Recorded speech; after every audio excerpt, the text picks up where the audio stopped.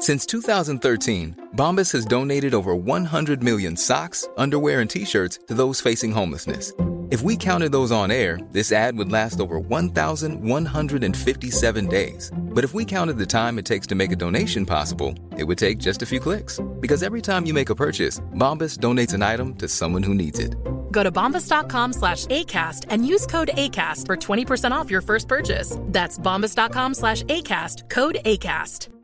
Hi, I'm Daniel, founder of Pretty Litter. Did you know cats tend to hide symptoms of sickness and pain? I learned this the hard way after losing my cat, Gingy. So I created Pretty Litter, a health monitoring litter that helps detect early signs of illness by changing colors, saving you money and potentially your cat's life. Pretty Litter is veterinarian developed, and it's the easiest way to keep tabs on your fur baby's health right at home. Go to prettylitter.com and use code ACAST for 20% off your first order and a free cat toy. Terms and conditions apply. See site for details. Many of us have those stubborn pounds that seem impossible to lose, no matter how good we eat or how hard we work out. My solution is PlushCare.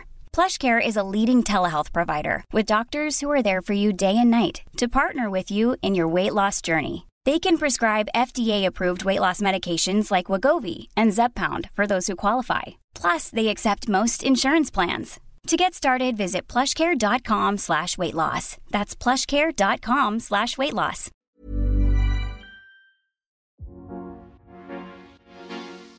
Hello and welcome to The Deal Room, where every Wednesday we talk specifically about all things corporate finance, from the biggest M&A and PE deals to the strategy that drives business decision making. We aim to bring what you learn in the classroom to life with real-world examples and hopefully, at the same time, have some fun with it. So let's dive in. Welcome back to the final episode of a 4-part mini-series on mergers and acquisitions with Stephen, our Director of Corporate Finance here at Amplify Me. And today, we're going to talk about a couple of different things related to M&A, the buy and build type of strategies. So we're going to talk about RSK acquiring DWD. You might not have heard of those, but Stephen will explain. And then I'll talk a little Hotel Chocolat as well to just throw in the mix, given it's almost Christmas. And I'm sure they'll be making a little extra boost over that period. Then we'll talk about buying back core assets. There's big headlines this week about McDonald's and China and a big private equity name. And then we'll talk about vertical integrations as well. So, Stephen, firstly, how are you? I'm pretty good, thank you, Ant. I'm looking forward to this final part. We've been through 3 episodes now talking about why companies buy other companies. And I've been trying my best to fit some textbook knowledge around deals that have happened in the last week. So sometimes I've had to scrape through the smaller deals. Again, RSK acquiring DWD probably didn't hit the top of your deal feed. But it's certainly a really interesting one, and obviously, it's always good to talk about Mars and McDonald's and all of the fatty stuff. Yeah. So maybe to kick things off, then, I mean, who are RSK and who are DWD? Yeah. So RSK, it's an environmental consulting services business. It doesn't sound particularly interesting, but what I want to really highlight is called RSK Group. And the group part is quite important because RSK has built its company through acquisition. Just going to land a couple of stats and think about this. RSK in 2022 alone completed 36 acquisitions. 36. Think about integration, think about standardization, think about the cost of acquisition. These are obviously small acquisitions. We're not talking division style acquisition. But 36 is still a big number, right? And overall, if you look on their website and look at RSK Group's businesses, there's over 170 separate businesses that sit below RSK Group. Now, these businesses all operate in the same kinds of spaces, the environmental, energy and power, buildings, infrastructure, consultancy type space, but they all offer slightly different things to slightly different clients. So the announcement of the acquisition of DWD, which is a UK-based company of property advisors valuation experts and planning consultants. Now, this is just part of RSK Group's buy and build strategy. And a buy and build strategy is a relatively common use of acquisitions, reason for acquisitions. And that's basically, instead of growing organically, which is growing without acquisition, growing slowly, you have a specific strategy to grow inorganically by making multiple acquisitions every single year, and then creating a company as the sum of all of the acquisitions and all of the separate entities and all of the separate groups that sit below that master group, which in this case is RSK Group. So buy and build strategies are certainly something that we need to be aware of when we're thinking about reasons for acquisitions. So a company with that type of strategy, would they have a slightly different makeup in terms of the advisory side internally in order to just keep costs efficient rather than going through the full service kind of process with the bank, for example?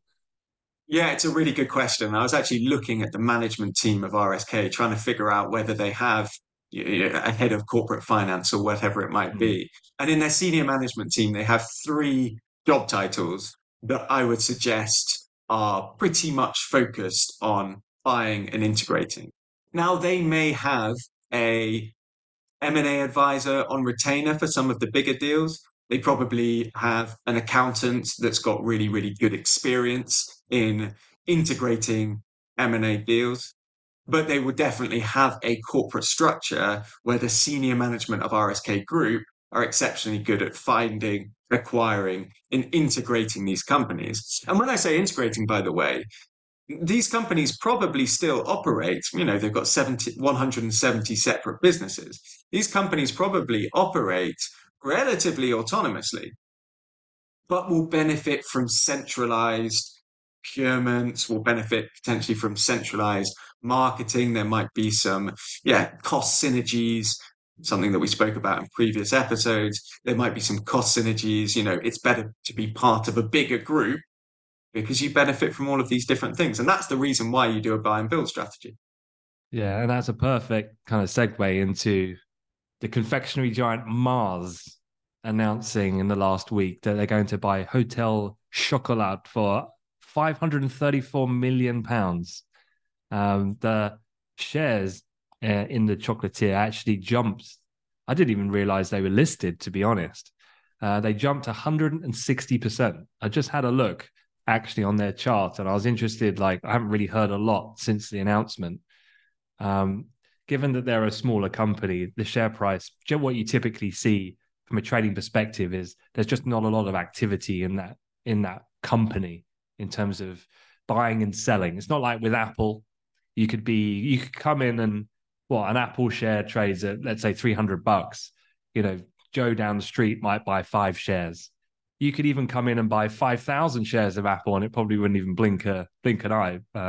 But you go to someone like Hotel Chocolat, they go in and the shares explode because there's just not a lot of buying and selling day to day. So I looked at it. They're currently trading around £3.66 at the moment. And I was like, when you look at it on a 6-month chart, you're like, wow, that's impressive. It's doubled from where it was at the beginning of the year.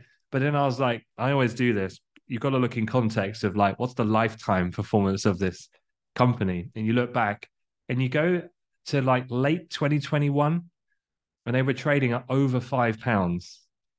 So they were a lot higher than even after the pop.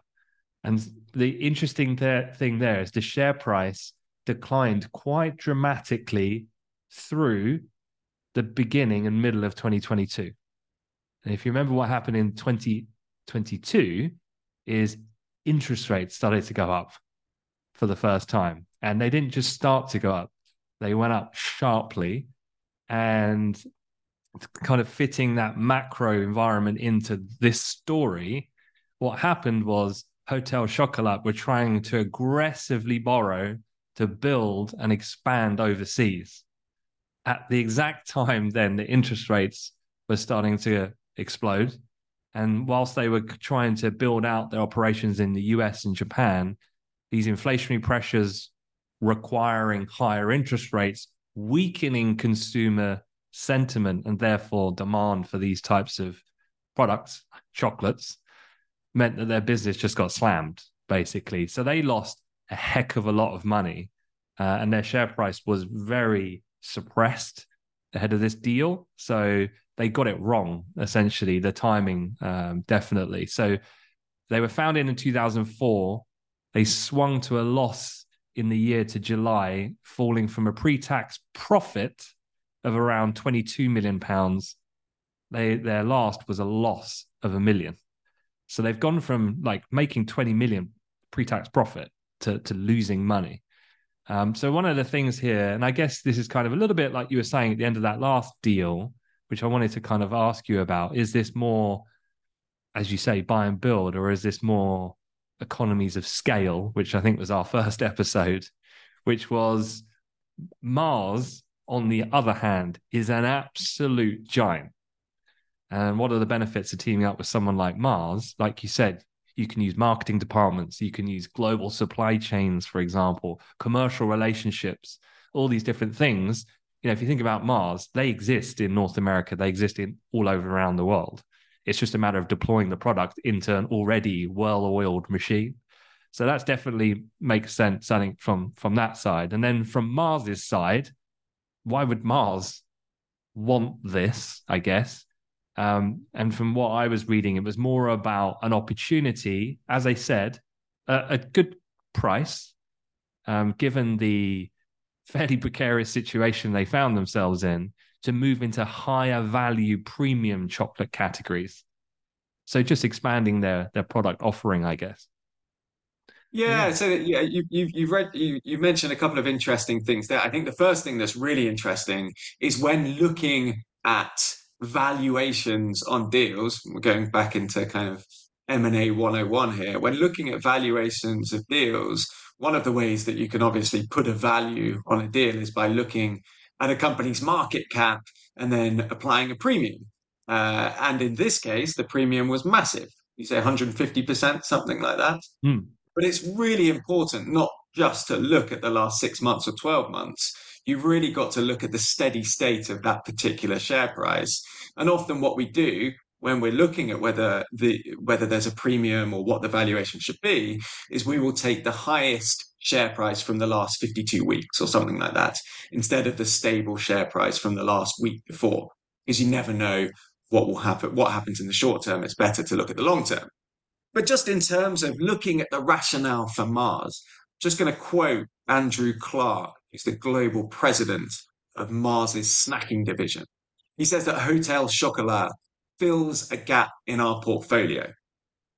So they do not have a premium brand. You know, they do not have a Lindt or an equivalent. Their stock and trade is, from a snacking perspective, M&Ms and Mars and Snickers and Twix and things like that. So firstly, this is just filling a premiumization gap in their portfolio. Yeah, which makes total sense. I wouldn't call this a buy and build. I'd just call this a strategic acquisition. And I think the second thing to mention with regards to Hotel Chocolat is they are pretty well known for their sustainability credentials. They give 10% of their pre-tax profit back to farmers in cocoa growing regions. They say that they pay more than any other chocolate company and things like that. And you must have seen the increase in chocolate, like Tony's Chocolonely. I don't know if you've come across Chocolonely. Yeah. You know, that's now front and center of every confectionery aisle. That's only been the case for the last couple of years. And if I'm Mars and I'm seeing Tony's Chocolonely, which are a benefit corporation, a B corporation, and are growing incredibly quickly from a relatively low base, I'm going to be thinking, all right, I need to get in on the sustainability push. Because when the average consumer thinks about Mars or thinks about Snickers or thinks about Twix, they probably don't go, oh gosh, that's sustainable, that's ethical. But when they think about Tony's Chocolonely and to an extent Hotel Chocolat, they think, all right, well, that's pretty ethical. I'm pretty happy to be buying that. So there's a couple of really good strategic reasons why Mars is doing this deal. No, it's really interesting actually when you break it down like that. All right, well look, let's move on. And so after we've kind of filled our boots with Snickers and Mars bars, let's get a McDonald's. What's going on at McDonald's? Yeah, so this is the story. This is a really interesting one, and I think we did a LinkedIn post about this earlier this week. This is McDonald's buying back Carlyle, the private equity firm's minority stake in its China unit. Yeah. So let's try and unpack this a little bit. We'll go back to the beginning. So McDonald's, 95% of McDonald's stores are franchises. So McDonald's is the franchisor, and individual companies, individual owners are franchisees. They pay McDonald's a franchise fee in order to benefit from the McDonald's logo and the products and the processes and things like that. And to be a McDonald's franchisee is incredibly expensive. It's one of the most expensive franchises you can possibly buy. Just a question. Do you have any idea? Because I always go to McDonald's and without fail, I will also always ask myself, I'll look around and I'll go, it's just bonkers in here how busy it is. And I always think to myself, I've gone in the wrong profession. Like I should have just owned a chain of McDonald's. Like what's the average profit that one of those, I'd love to know as a franchisee, what type of money can you make out of per store, for example? So a franchise, so I don't know the specifics, but I know that a franchise license in the UK, depending on the area, franchise license might be anything from 1 million to 2.5 million to franchise McDonald's. Yeah, to buy the franchise for a particular store on the outskirts of wherever it might be. But as you say, it's always so busy. Just as an aside, an average franchise license for Subway is about a tenth of that, right? Oh, that's why there's so many Subways then. Oh. Exactly. You can pick up a Subway franchise for under 100 grand. But McDonald's, because it has got this amazing brand reputation, consistency of products, it's a franchise, but you are going to get 99.9% similar products wherever you go. It's quite an amazing business. And obviously, from McDonald's perspective, it's a great business because I can expand without having to put up the capital to lease the properties, to retrofit the buildings, etc., etc. So the franchise model is very, very popular. Now, the reason why I say this is because when McDonald's back in 1992 decided to enter China, it didn't and couldn't franchise. It operated through a joint venture where on the ground, the subsidiary or the JV company were the operator and owner of all of the McDonald's branches, McDonald's restaurants in China. And that was necessary in 1992 due to the regulatory situation. Now, fast forward to 2017, and McDonald's was under quite a lot of pressure, actually. There was an activist investor saying that they need to focus more on their franchise business. They need to trim down their number of stores. There was a lot of difficulty managing the relationship with the China JV partner. They wanted to free up some capital. So in 2017, they sold 80% of their operations in China, their subsidiary in China that runs all of the businesses. Remember, it's not a franchise. And that 80% got bought by CITIC Consortium, there's a Chinese conglomerate and private equity investor, and Carlyle, who bought 28%. So Carlyle, the massive US private equity firm that's got quite a big presence in Asia, ended up owning 28% of McDonald's China business. And that left McDonald's with just 20% of the China business. Now, fast forward again, 5 or 6 years to today, that sell-off of 80%, well, McDonald's has started to reconsider. They bought back the 28% from Carlyle. And the reason behind it is because they want to take more control of their fastest growing area in the world. So the number of stores in China, the number of restaurants in China has increased from about 2,000 in 2017 to about 6,500 today. And they're going to try and increase it again to 10,000. So, rationale for deals. All right, we're back in 2017. I needed to free up some capital. I needed to shed some pretty stodgy assets. 2023, wait a second, this thing is growing and I actually want a bigger piece of this. Carlisle's up for selling. So let's regain and take back control of an area that we now want to get involved in. When you were putting out those numbers of stores, I was like, okay, 10,000 restaurants by 2028. I was like, okay, I wonder how many restaurants there are in the UK. So what do you reckon? I just had a quick look. How many McDonald's are there in the UK? All right, this is McKinsey consultancy question time. Yeah. Okay. So I'd like you, Mr. Barnett, I'd like you to walk me through your process, please. Okay. All right. So my process. So there are 40,000. I know that there are 40,000 franchised restaurants. McDonald's have 40,000 franchised restaurants around the world, right? I would say that the US is its biggest market. I reckon 20,000 of those 40,000 are going to be in the US. Now, the US has got 350 million people. The UK's got 65.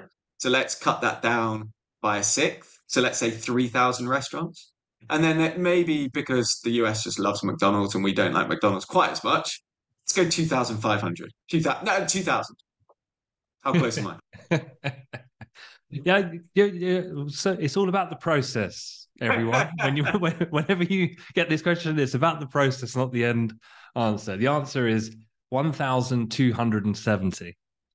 I'm not that far off. I'm not that far off. To be fair, I liked it. I liked your method. I'll advance through to the next round. Thank you very much. It's kind of crazy, and therefore, yeah, as you say, 10,000 is a chunky number. And this is one thing that I want to say, not necessarily on the acquisition rationale, but I'm going to take this from a Carlisle perspective very quickly. Now, Carlisle, they bought in to the McDonald's operations in China in 2017. It's an enterprise value at a deal value of 2.1 billion. That's what the value of this company was. And now it's expected that they're going to sell their 28% at a deal value, at an enterprise value of 6.4 billion.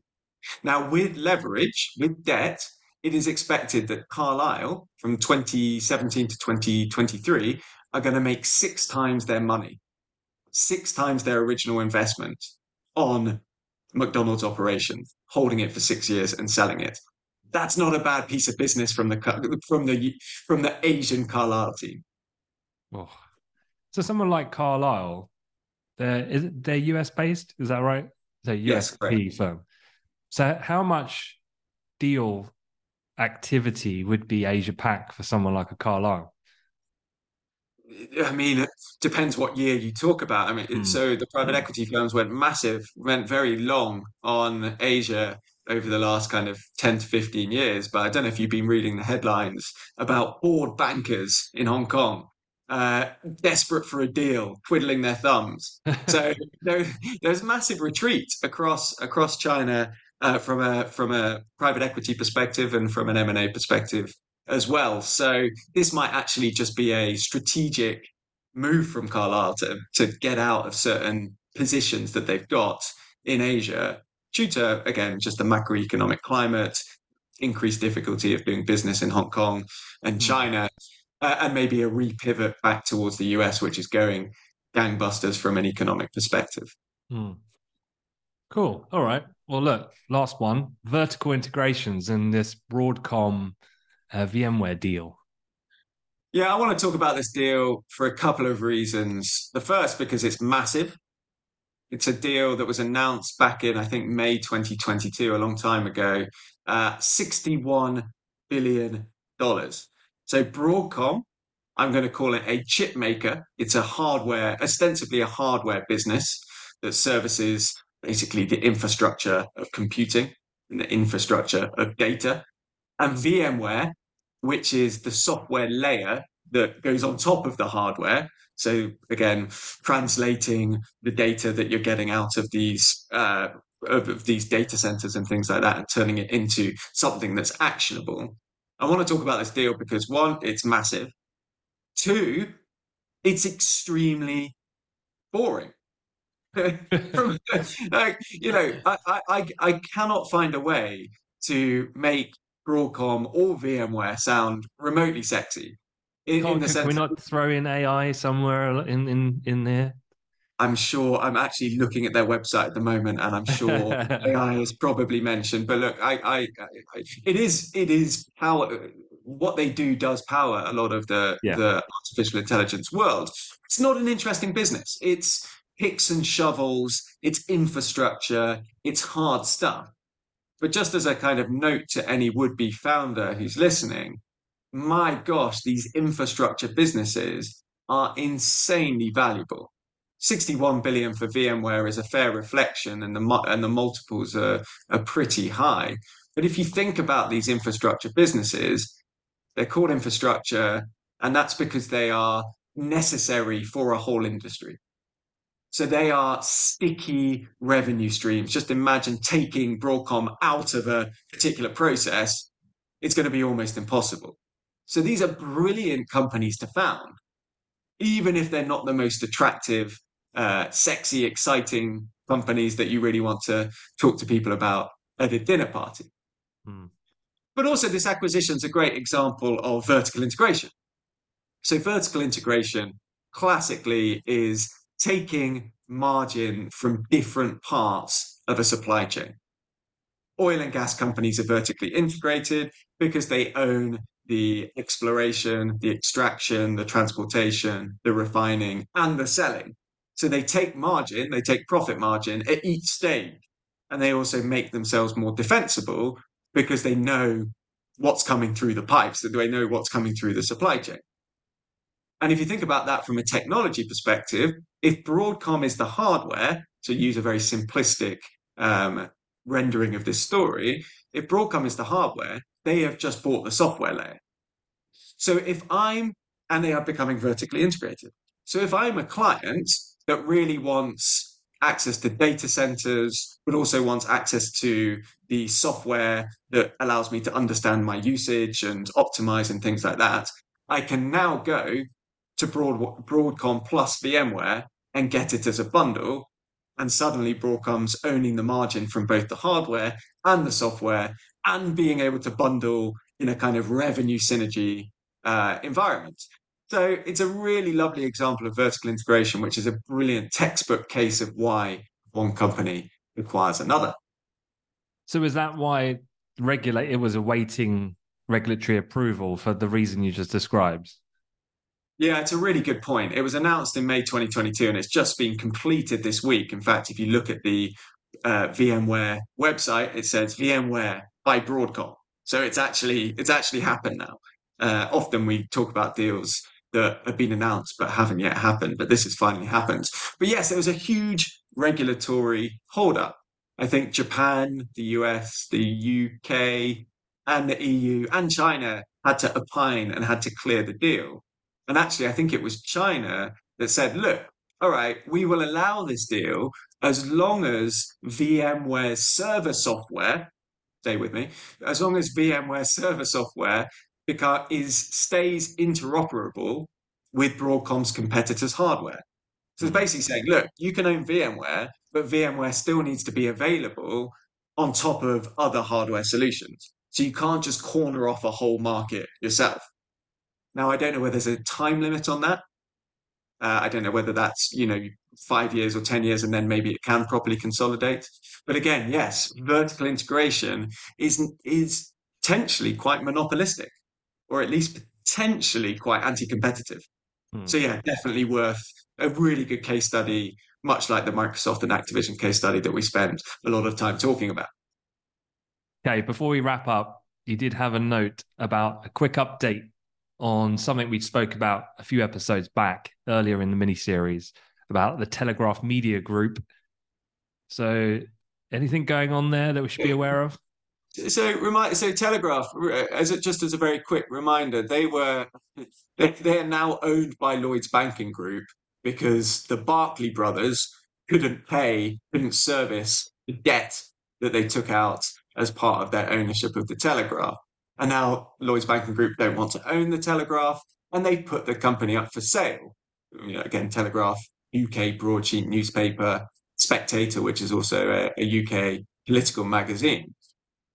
When we spoke about this a few weeks ago, we were naming a bunch of different. Remind me who did we think could be up for this? There was some Well, one person that I think would be interesting, because there's been a few other developments, is Ken Griffin, who's the founder and CEO of the most profitable hedge fund in history, Citadel.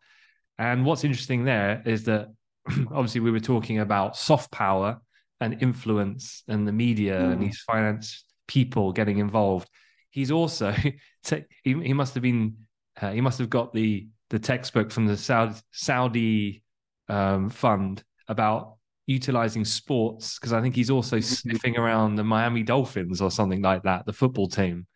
So he's looking to branch out at a time when that company's making record profits. You would think he would be all focused on business, and yet he's focused more on capturing a dominant voice in the media, and then also in the sports arena as well. But absolutely. Well, and a very, I know that we don't really deal in book recommendations on this podcast, but there's a very, very good book that's just been put out by, I think it's Robert Copeland, which is called The Fund, which is all about Ray Dalio and Bridgewater, and quite similar in the sense that Dalio has become bigger than the firm and has tried to, it hasn't really cared about the investment operations for the last 20 or 30 years, and is busy pumping his principles and being a kind of big wig on the Davos stage. So he sounds like the world's worst boss. Some of the stories that have come out of that book, you're like, wow. Honestly, read this book. I read it last week, and it's just it is an expose into the world's, as you say, the world's worst boss and a complete narcissist, and definitely read it. Anyway, but let's go back to Telegraph. So the reason why I just wanted to give you a quick update is because the front runner to buy the Telegraph is the Abu Dhabi Sovereign Wealth Fund. So Redbird IMI, which is an investment fund owned by Abu Dhabi and Sheikh Mansour, they said that they're going to support the acquisition and take the debt off of Lloyds' hands. But the issue there is that the UK government's getting involved. They're saying, ooh, do we want one of our main broadsheets, one of our main sources of news to millions of people in the UK, to be owned by a foreign government, which is effectively what this is? So this is certainly a story. Just we'll keep updating you. But this is a story that's going to run and run. And as soon as the UK government gets its national security clause into a deal, this could die. This could end up actually going back into the hands of one of the hedgies that we spoke about, or maybe a different suitor will be found. But just a little update on the Telegraph. I love that. It's okay if it goes to one of the hedge fund managers, because all the politicians are mates with Ken Griffin. Correct. All right, cool. Well, look, that is the conclusion of the 4-part series. So for everyone listening, I hope it's been informative and enjoyable. Don't forget, we are running still through pretty much into Christmas, the M&A Finance Accelerator. So it's happening on a pretty much weekly basis up until Christmas on a Thursday, typically. All you need to do is check out the link in the show notes, click on that, register. We'd love for you to take part. And even though this was a mini series, we'll be back again. Don't worry, the next week to talk about the latest deals that have come out. So thank you, Stephen. Thanks, Hans.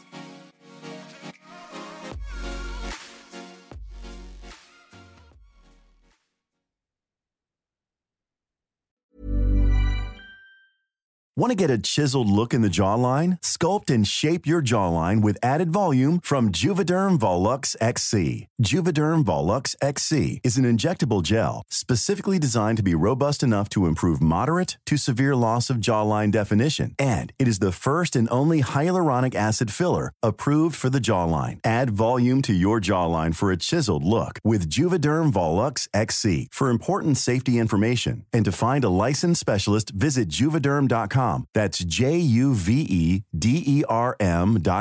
Not for people with severe allergic reactions, allergies to lidocaine, or the proteins used in Juvederm. Common side effects include injection site redness, swelling, pain, tenderness, firmness, lumps, bumps, bruising, discoloration, or itching. There's a risk of unintentional injection into a blood vessel, which can cause vision abnormalities, blindness, stroke, temporary scabs, or scarring. Talk to a licensed specialist to find out if it's right for you. Visit Juvederm.com. That's Juvederm.com.